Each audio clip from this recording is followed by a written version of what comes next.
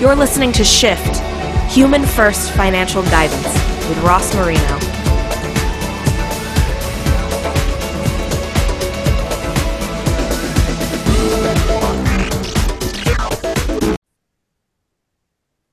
Today, we are shifting the conversation with Christy Archuleta. Hello, Christy.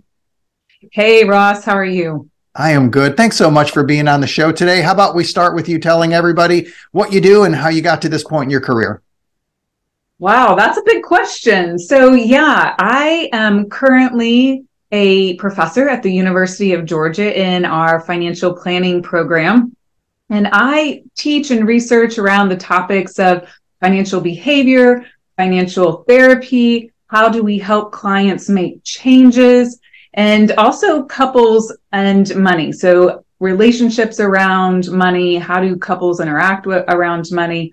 Really all about how do we help people build financial wellness and really tap in through the human elements or human aspects of the financial planning process. Well, for someone who loves human first financial guidance, music to my ears. So let's start off with a discussion of, I'll take my history and do it in 15 seconds. 30 years ago, it was investments first. 25 years ago, it was portfolios first. And maybe 20-ish, probably closer to 25 years ago, I finally went to planning first, became a CFP, started doing financial planning. Now it's 2023. That's shifting a little bit. If I'm going to start talking with a prospect or a client, where should I start? Yeah, what a great question. You know, when I first came into learning about financial planning, I was actually a marriage and family therapy graduate student. So I have a master's and PhD in marriage and family therapy, and I did an emphasis on financial planning. And as I was learning about the profession, I was always like, wow, we learn all these technical skills, but we're working with people, but we don't really have any skills to work with people. And so that's where my marriage and family therapy background came in, because to me, I didn't really see them as two separate processes. In order to help people meet their financial goals, we have to help them change. And so how do we help them change? And change can be very broad. It can be, I'm helping you maintain something. Keep doing something. It could be doing something completely different. And so change looks a lot of different ways for different people, depending on what you need in order to get to your goal. And so tapping into that human aspect first, and that starts with getting to know our clients. As simple as that may sound, there's an art form to that in terms of really being curious, really seeking to understand, really listening to our clients and who they are. It's not just about what they want, but who they are and why they're there and why they want to do these things. And so the more that we can understand our clients, the more impactful we can be as financial professionals. How about a few questions to start off with where I want to connect with someone. I want to understand who they are. So if I sat down, I didn't know these people, I may just have some data points, which is common when you first meet someone. They give you, they may have just retired and here's where they live. And just some data points doesn't really tell me who they are. How should I approach that? What are some good questions? Yeah, so I love this question because this is actually something that I teach at the University of Georgia. So part of my job here at the University of Georgia is I train our students to work in our Aspire clinic. And this is where they get to work directly with clients. There are a number of different issues, from financial counseling types of things, budgeting, debt management, those sorts of things, to more longer term goals. And so one of the approaches that I love to teach is something called solution focused therapy. That is an approach that we utilize in mental health, and it has a lot of research behind it in terms of how it works and that it does really help clients are to where they want to be. And so we start off, it has a couple of different ways in which you can ask questions, but the approach that we take is a best hopes question. And so asking about clients' best hopes, what are your best hopes for our time together today? what are your best hopes for the process? Kind of depends upon where we are, but that beginning session is oftentimes, what are your best hopes for your future? And what do you want that to look like?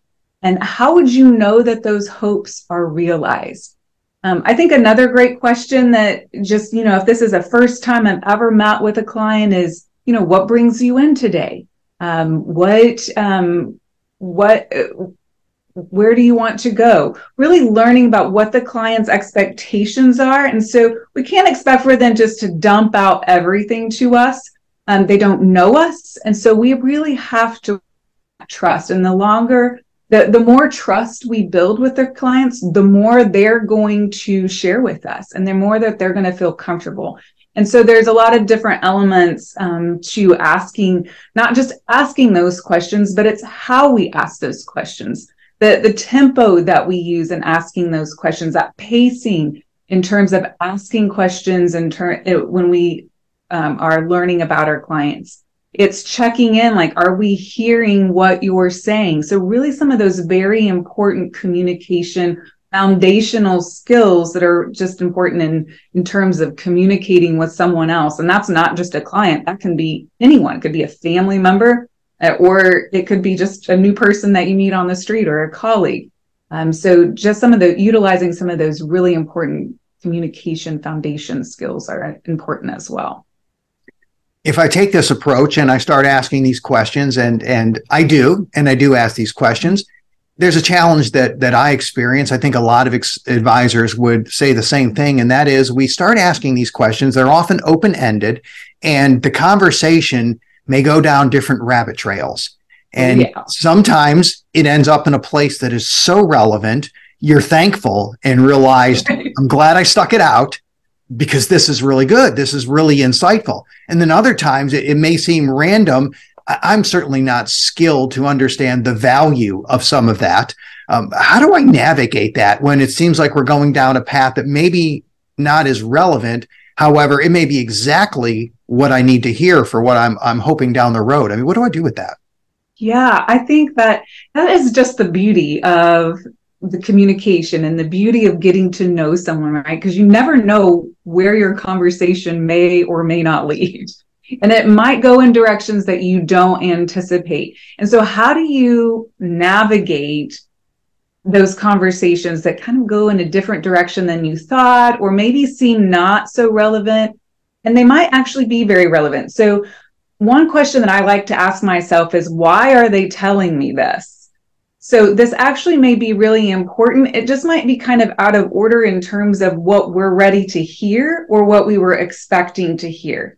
And so part of that is, what am I doing to make me not understand what's going on here? Maybe I'm expecting something that I shouldn't be expecting. So we all kind of have expectations around how we think a conversation should go based on how we ask questions, and how we have experienced conversations previously, or how we might respond to questions that we would ask.